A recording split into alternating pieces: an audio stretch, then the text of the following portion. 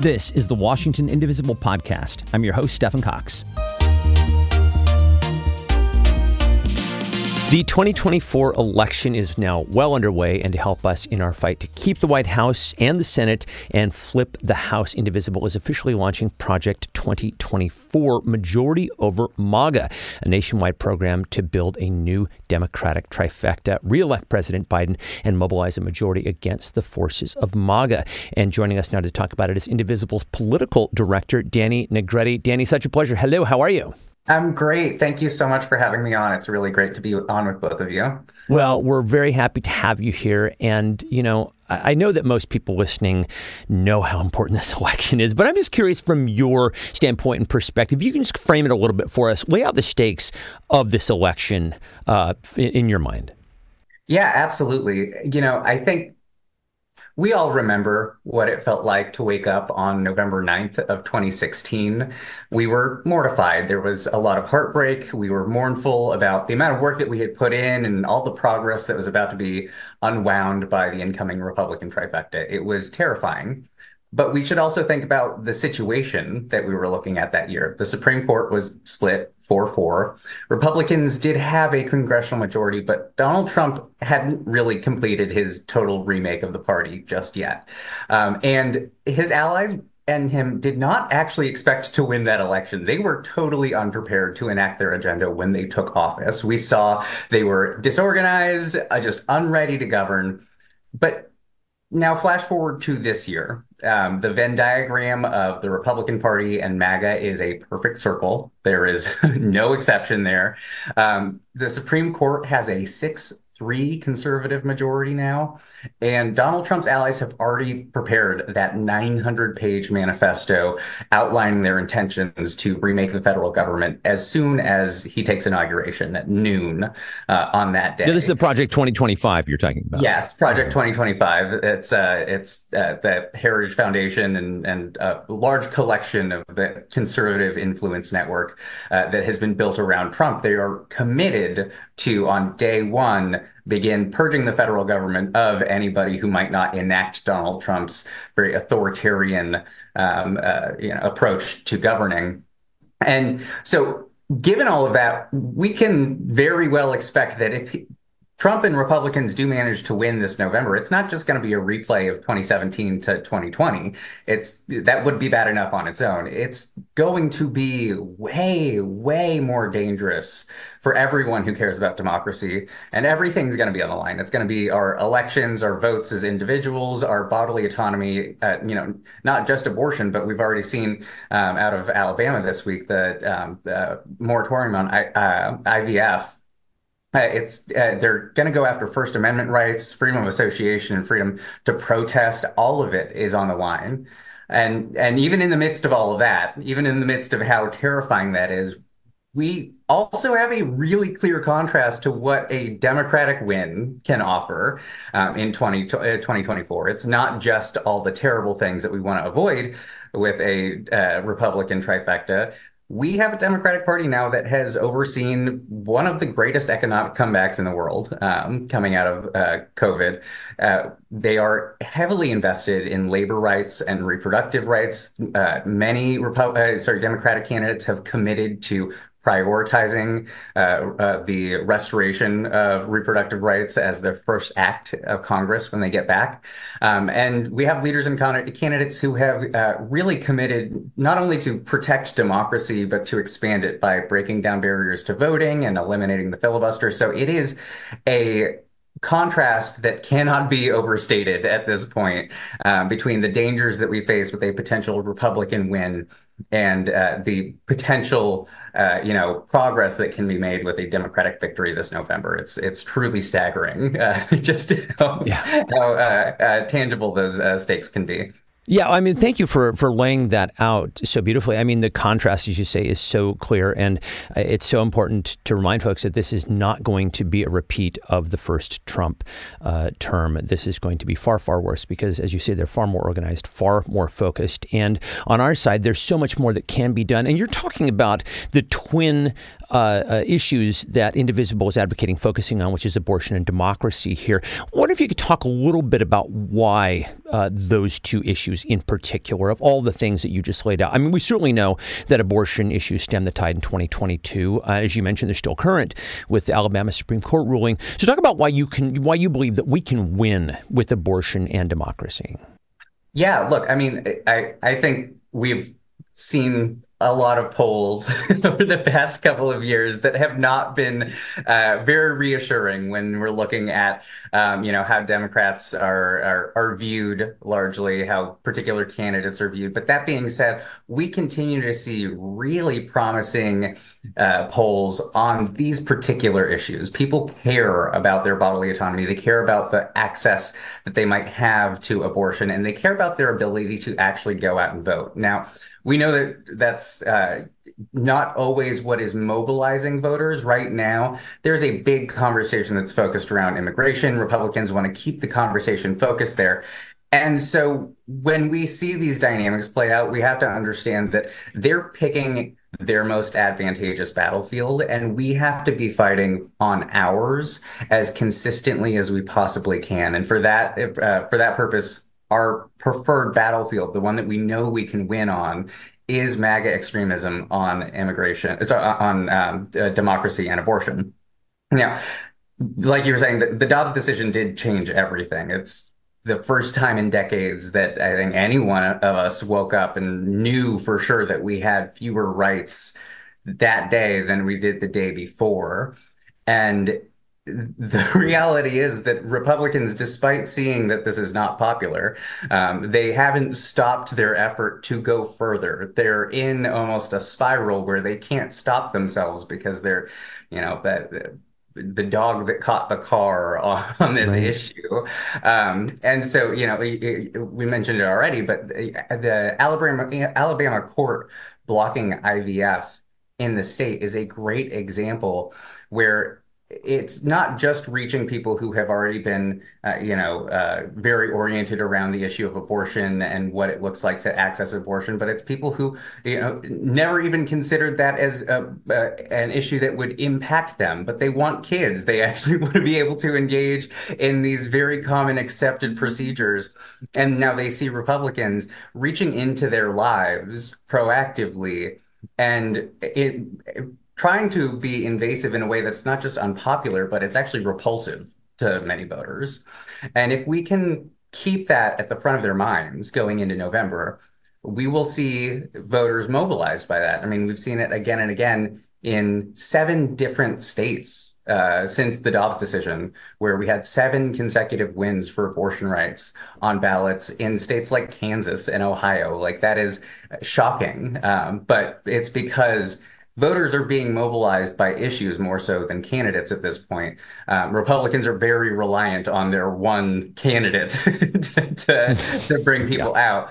But we have a broad coalition of folks who, maybe, Democrats who come out every year and are strong blue voters, and then other people who might be independents or who might be occasional voters who care about the issue because that's more important to them than the individual candidates who are on the ballot.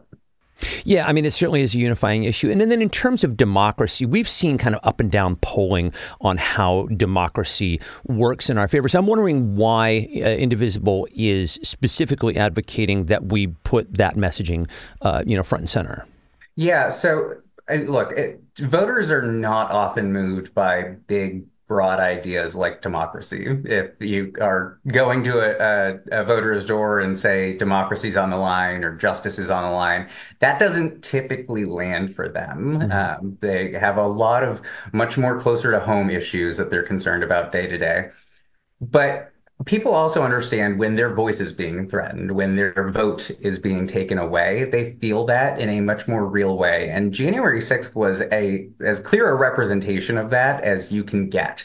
It feels like it's been forever ago now, like that's part of history, but it was actually it was so recent, and that sticks with people. Those images are burned into so many people's minds, and we can't let those moments just pass into history and fade from memory, because we do know that threat is still there. It's still realistic, and it's true that when you call voters and you ask them for for their opinion on, democracy generally, whether or not they're prioritizing that as an issue to vote on. They might say, no, these other things are more important. But when you ask whether or not they agree with Donald Trump's big lie or whether or not they care about their own ability to vote, they're very clear on that. And so the big broad issue doesn't always show up in these numbers, but the specific ways that it impacts people and the actual policies that they want to achieve through their vote does matter. Yeah, and of course we know just how much questions really matter and the phrasing of questions matter in polling. So Indivisible's laying out 4 strategies for winning. I would love to unpack these with you. Okay, so first is pulling in of community voices. So you say that because Biden's numbers are low, we're going to need to rely on trusted members of the community to support here. So specifically, when you say that, which community members are we referring to? And then what are we asking them to do? Yeah, so I mean, Indivisible is so lucky in that we have such a broad variety of people across this network, and they're, the thing that actually makes this network so powerful and so scary to MAGA Republicans, and the reason we've been attacked, here and there by MAGA Republicans, is because it's a movement of normal people who want mostly normal. I love that. A movement of normal people. That's Yeah. exactly right. Yeah. Absolutely. And so it's, folks that you see when you're dropping off your kids that you are familiar with. It's people who work at the library or people who volunteer to, work elections, and people who you see at the grocery store. Those are the folks who we want to position as these community voices, the folks who might be involved in your local PTA, or business association, because those are folks who care about your community more so than the national political sway or the candidates at the top of the ticket. They care about who their neighbors are and whether or not their neighbors are doing well. They care enough to show up to local community meetings and town halls. We have people who are very engaged and very visible across all of their personal communities, whether they're engaged in just Indivisible or their local Democratic Party or, Move On and Swing Left and all of these other great organizations that they're interconnected with. And those connections, those community connections, are really the thing that makes them a lot more believable than a commercial coming on TV that they know was somebody spent millions of dollars on to produce and place, somebody who doesn't live in the community, but wants to be delivering a message to members of that community. It's much more efficient, much more effective when it's coming from people who are facing the same challenges that you are, and have the same hopes day to day. So I know that there's a legitimate concern that young people and some progressives might be staying home. They're threatening to stay home because of, among other things, anger over Biden's handling of the Gaza conflict. How might we use these, community voices to reach these voters? Well, it's, it's about putting a face to the fights that we're talking about. Again, when we have these, big ideas like democracy, it's hard to mobilize folks around that. It's hard to use that as an angle to overcome some of that anger that people might be feeling, some of the disillusionment. But when you're able to go and talk directly to somebody and say, I have a kid in school and I want to make sure that they are, treated equally, that they don't have to worry about who they are when they go to school, that they are not facing, discrimination. When you're personalizing it and you're able to talk about, your own hopes as somebody who, is reliant on, procedures or the healthcare access, that is a way to actually take it out of these, national conversations that are really rooted in anger and discontent, and focus on what you can do for your neighbor, what you can do for your friend or somebody who that cares a lot about this work. And it's really about developing a network that it doesn't need a big Washington organization or a big PAC to come in and drop that kind of money that we see from AIPAC or from the NRA, any of the Republican PACs that drop a lot of money. That we care enough about the individuals, we care enough about their ability to vote and show up, that folks are there in the community to willing to put in the work. So really, yeah, making it local, making it personalized, really having these one-on-one conversations that, we've been talking about this for quite some time, with the way that we do these deep canvassing, and really we're listening to people's concerns. I wonder if you could also speak, because I know this is something Indivisible is focused on as well, the so-called double hater voter. These are the voters who don't profess to like either Trump or Biden. How do you think that we can use the same structure to be able to reach these, so-called double hater voters? Yeah, I mean, it is an unfortunate reality that we're in an election cycle once again, where we have a couple of candidates at the top of the ticket with historically unfavorable numbers. I think like 15% of the electorate has dislikes both top of the ticket candidates. That's even outpacing what we were looking at in 2016 when they said that was historic. We're going to continue to make history on this point, and we have to. Unfortunately, yeah. Yeah, but when we are in a political ecosystem that is this polarized nationally, we have to be able to decouple the act of voting from the candidates who are on the ballot and understand that we vote because we care about our communities, we care about our policy priorities, we care about the people who are, showing up to vote alongside with us, and we have an understanding of what each party represents. And when we have such a big population of the electorate that has these views of the top two candidates, we can't spend time trying to argue with them and convince them that, Joe Biden isn't really that old. You don't have to worry about that. Yeah. Yeah, that is not the most effective way to spend our time. We have to level with them about the stakes. And like I was saying earlier, the stakes are actually really tangible for a lot of people. We've already seen these, horrifying stories right after the Dobbs decision about people in, across the country, especially that story out of Ohio of, that, young girl who could not get abortion services despite being a victim of rape. And that, it's real heartbreaking stories that are already occurring. And when people are exclusively focused on the politicians that they don't like, they look right past those stories. So we need to continue to really orient people around the reality of these policies, what the impacts are, and how they're going to end up showing up in our own communities. Whether or not we're bringing in, Donald Trump into that conversation and Joe Biden into that conversation. Yeah, I hear what you're saying. I mean, we really want to de-emphasize in some ways the candidates and really emphasize the stakes, and in particular the ways in which they impact people personally.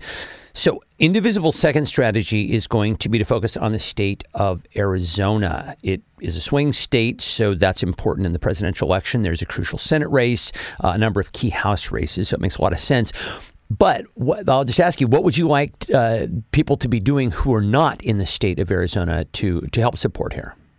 Yeah, so we're going to have a lot of opportunities this year for volunteers across the country to jump in and kind of adopt Arizona as a really key priority because, like we all know, there's a lot to win in Arizona. We've got to elect Ruben Gallego. We've got those two key House races in Arizona 1 and 6, and then there's 11 electoral college votes that are going to be really key in determining the presidency.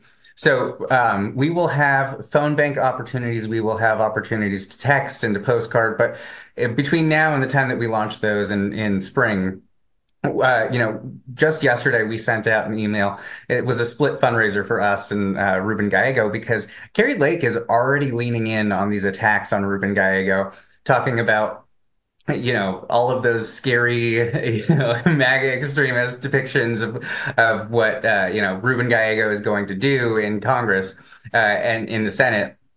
And we need to make sure that early on in this race, we are building the strongest grassroots support and resourcing both the network that's going to support him and his campaign to really fight back against Kari Lake. She's going to get so much attention across the country from those Republicans who are really loyal to Donald Trump because she has been such a loyal soldier for him. Hmm. And so the earlier that we can really make this race between her and Rubin very clear, the better off we're going to be come November.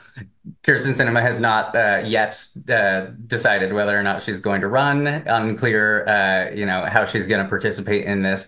But the reality is that she is a real weight on the Democrats' ability, not just in Congress, but the Democrats' ability to currently campaign against Carrie Lake because we're concerned that there's going to be this, very challenging third candidate on the ballot who doesn't actually represent anything, but she does have an incumbency advantage. And so the more that we can focus the fight between Ruben Gallego and the MAGA extremists that Carrie Lake is leading, the better off we'll be early in this fight. Yeah, absolutely agreed. And plenty of opportunities for folks there, as you say. The math for retaking the House is looking quite a bit more favorable. In general, how are you looking at Democrats' chances with the House? Right now, I would say very positively. I'm, extremely superstitious as well. So I don't want to jinx anything by saying that's that. as far as I'm going to go. But I will say the past 2 years of MAGA leadership in the House have been a really great example that we can point to of, what MAGA election wins result in. It's been chaotic, to say the least, and I think and hardly anything has gotten done. So yes, yeah. absolutely, hardly anything has gotten done, and I think actually New York 3 is a great example. We just had that special election earlier this month, and it was a great example for a lot of reasons. This was the George Santos special election. Exactly, and George Santos represented so much of what the MAGA Republican caucus in the House represents, which is frankly, Please. Yeah. and extremism. Even throughout all of that period, he was representing a Biden district, but he was strongly supportive of all of those Trump policies. He did not moderate his positions at all for the electorate that he was representing. And then through all of that, he, was lying to his constituents. He was lying to the national media. He was lying to everyone. And, we came down to a special election last week. And Democrats were able to win because we ran, a campaign that was really focused on the stakes. Democratic candidate, Tom Suozzi, had a coalition of folks across, the spectrum, including, mainstream Democrats, progressives. Our local Indivisible group there, Engage Long Island, was super engaged in that fight. And so we were able to use a lot of the tools that we're going to be using in 2024 in that particular race, and the narratives there are going to be applicable beyond New York 3. And, outside of just what we learned there, we're also looking at some map updates that are going to be really helpful going into 2024. New York is still under consideration. There are a few other states where we imagine there will be some beneficial adjustments to really unfair Wisconsin's maps. Another one, I believe, yes? Exactly. And thank gosh we won that Supreme Court race earlier this year. Janet Protasewicz, absolutely. Yes, to help make that a reality. But between all of that and understanding that Republicans still have a consistent candidate quality problem in districts like this. You're being very kind, Denny. Yeah, I mean, going back to the George Santos example, of course, right. They really can pick them. And so I think right now we are feeling positively about the House. That being said, we have a lot of work to do because the battleground, those front lines are pretty broad actually right now. We have races in California that are going to take a lot of work, races in New York, a couple of races in Washington that are going to be really important all across the country. And there's going to be a lot of work to do for volunteers everywhere. Well, I know that Indivisible has been very focused on what you refer to as the unrepresentatives. These are, I think you were referencing this, the Republicans in Biden districts. We happen to have a Democrat in a pretty red district, Marie Gluesenkamp Perez in Washington's 3rd. We're going to be working to keep her seat there. I know that one of the strategies with Indivisible is to partner with these local groups to get the job done. So thoughts on this race and some of the work that you're going to be doing with local groups? Yeah, so this is going to be one of those key races, and so we have named Washington 3rd as one of our target races this year for national support, because not only is this a relatively red district, but again she's going to be facing off against Joe Kemp, who is one of those really He's extreme. extremist. Yeah, MAGA Republicans. And if he were elected, he would be, a ringleader in a Republican majority in the House, which we would hate to see. And so when we're thinking about how we want to partner with groups in these districts, we're really thinking about how we're delivering support on messaging and how you're going to get that out to voters in the district. So it'll be a combination of working with those groups to get out funding for events and voter contact actions. We have a really great set of programs to help groups engage at all kinds of different levels, whether it's through, direct voter contact, hitting the doors, or holding events and trying to get press out to those events. We want to make sure that you are equipped with all the resources that you need to be able to do that. We'll also be doing trainings for groups to make sure that they are as sharp as they, can be when they're delivering those messages. And then, of course, we've talked about this before, but Neighbor to Neighbor is a new tool that we're really excited to roll out in all of these races to, like we were saying, get those community voices in front of and face to face with the voters who have to turn out to win. So you're talking about messaging, funding, and voter contact. I want to ask you about Neighbor to Neighbor, because this is kind of the fourth plank in Indivisible's strategy. This is a relational canvassing tool. First, tell us what that means and really what makes this tool unique. Yeah, so we are going to be talking about Neighbor to Neighbor a lot because we are just really jazzed about it conceptually and about being able to talk more about it. Neighbor to Neighbor is a tool that Indivisible developed in-house back in 2022. We saw that the landscape of voter contact was changing pretty significantly. It's so important to have direct conversations with voters, not just rely on mail or TV, but to actually talk to somebody and have a conversation with them. But we also know that through the pandemic, it got harder to do that.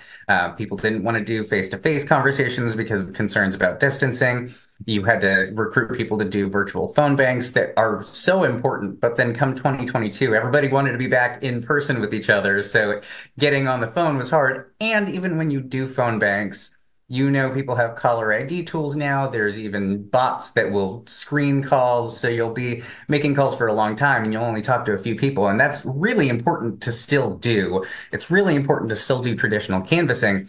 But we started working on this tool that gives volunteers a short list of just 10 addresses in their own neighborhood, usually about 1 mile to 5 miles away from their own house, that they can go and visit and talk to the voters in that house on their own time. They get a short script. It's pretty straightforward. It's not a survey. It's just a script. And you don't have to download any apps or, deal with any, reporting paperwork in order to do it. All you do is sign up for it. You get a list of 10 of your neighbors who should be friendly to Democratic voters or might have voted Democrat in the past. And then we give it a couple of days. Hopefully you can go have those conversations while you're walking your dog or when you're coming back from school pickup, whatever it might be. And we check in with you via text after a few days and just ask if you had a chance to complete your doors and if you had any reports from those doors, if you wanted to give us any feedback from them. And, it sounds really simple because it is. It's very straightforward. You can reach most of the people that you're assigned. If you get 10 doors, you've got a couple of days to go hit 10 doors. If you've canvassed before, you've probably gotten a pack of 30 or 50 doors and maybe talked to 5 people out of those. So it provides a little bit more flexibility to hit all of the doors that you're assigned. And it gives you a initial just baseline commonality with the people that you're talking to, which is, hey, I'm your neighbor from like around the corner. I've seen you out walking your dog before. I just wanted to stop by and see if you were planning on voting in this election because I care a lot about X. And on top of all of the, ease of use and community aspects of it, the thing that we're most excited about is that we've actually run some tests on neighbor to neighbor already, starting back in 2022. And our initial tests that have been validated by some of our data science partners at the Movement Cooperative it showed that this is potentially more twice as impactful actually as traditional canvassing. These conversations have the potential to turn out a voter and make them twice as likely to turn out as a traditional canvassing conversation. Now, is this the outcome ultimately that you're talking about here? That you want people to ultimately turn out to vote? Are you doing persuasion, or are you just doing GOTV? What ultimately is the outcome here? Yeah, so our focus is GOTV. We really want to make sure that these conversations are easy to have and that they're really simple. We're not equipping folks with a whole set of scripts to, respond to a bunch of different issues or to convince folks to vote for a Democrat if they weren't already inclined to. This is really oriented towards that segment of the electorate that it leans Democratic but is at risk of not turning out this year.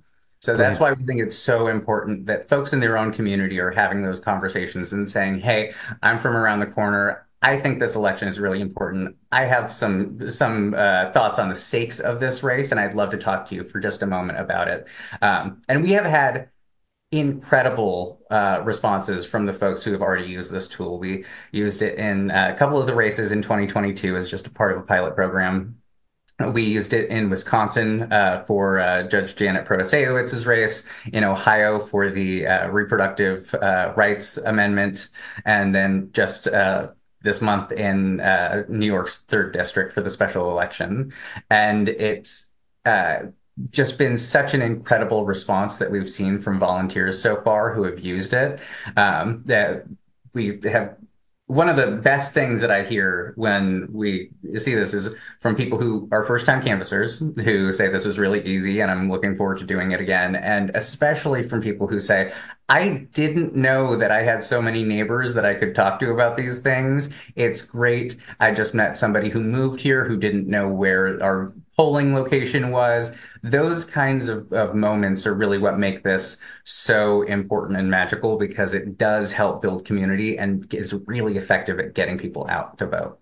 I mean, it just sounds great, everything you're saying here, and certainly the ease of use and lowering the bar all the way down, because we know canvassing can be very stressful. It can be very intimidating. And so I really like the approach here. How and when will people be using Neighbor to Neighbor this year? So we are going to be launching a pre-registration period to sign up and say, hey, I want to take some doors for this on April 9th. That's when we'll be going live with pre-registration. Our big intention is to launch this nationwide in early summer, really oriented around a nationwide get out the vote early door knocking campaign oriented around the Dobbs anniversary. That's on the weekend of June 22nd. And again, the reason for that is because it gives us a good hook to talk to people about the stakes of this race. Really talk to your neighbors, remind them what the anniversary is, what it means to actually get out and vote for our priorities this year. And so that's our goal, is to do pre-registration in April, launch in June. But we will have some opportunities to do that if you're in somewhere special this year, which is New Jersey. We will be activating Neighbor to Neighbor for Andy Kim's race, who we just endorsed earlier this month as well, because we want to make sure that folks are going to have an opportunity to talk to their neighbors there about that race. So you're laying out the schedule thus far. Project 2024 just launched, and you're talking about really rolling this out sometime in June and the anniversary of Dobbs. Give us a sense of the calendar for the rest of the year. Yeah, so the Dobbs anniversary is really going to be a major moment for us to kick off a lot of our electoral work. Having conversations with voters. Leading up to that, we'll be working in those partnership settings with the local groups to set out their plans around volunteer engagement and voter engagement. Get up to early summer, we have that Dobbs anniversary big launch for everyone talking to their neighbors and their fellow voters.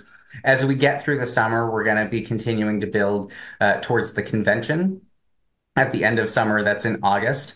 We really want to make sure that we are using that as another moment to drive home the stakes of the election and getting folks out. We'll have a week of action around that time. That's right before Labor Day. And then as we get into October, we'll be really focused on a new round of neighbor-to-neighbor conversations, hopefully getting people back out to some of those neighbors that they've already talked to, reminding them like, hey, I was here earlier this year, wanted to just check in with you again about the election, make sure that you still knew you were going to vote. Really the goal is to continue building through November. I do believe that we will have probably a moment in September where we look at the races that we are currently targeting. And, as primaries conclude, as we get closer to having a clear picture of who the Republican candidates are in all of these key races, we might end up actually adding some targets to our list of target races, probably early fall, late summer. It's going to be a lot of work between now and November. Everybody's well aware. We've asked a lot of Indivisibles over the last 7 years. People have always come through. I wonder if you could just offer some final words here to really motivate people to jump into this work that we have to do. Yeah, I mean, these past 7 years have been just such an incredible display of the power that, again, normal people have to make real changes, to really work towards something collectively. And we're facing a challenge that feels familiar this year because it is Donald Trump again. It is Republicans. It's still MAGA.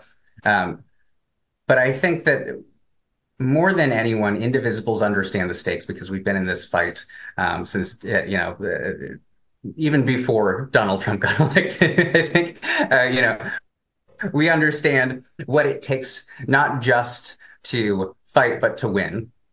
And we've done it before. We did it in 2018 with the blue wave that so many people were deeply involved in making happen. We did it in 2020, defeating Donald Trump, making him a one-term president. Even in 2022, when we stopped the red wave from actually materializing. This is a network that understands not just how to win, but how to carry a win forward with momentum.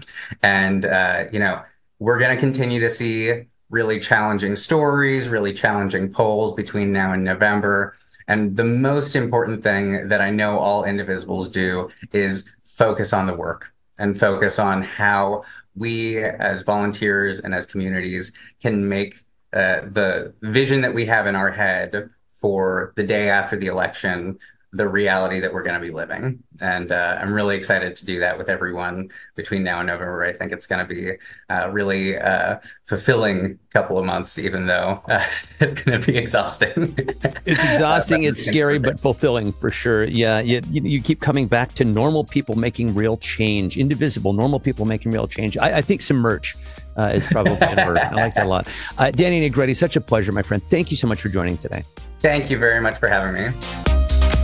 And that'll do it for this week. The executive producer of the show is Kat Pipkin. If you would like to see a video version of this podcast, head to facebook.com/indivisiblepodcast. The email address for the show is indivisiblepodcast@gmail.com. Special thanks to Lori Colwell. And as always, my thanks to you for listening. I'm Stephen Cox, and we'll talk to you next time. Bye.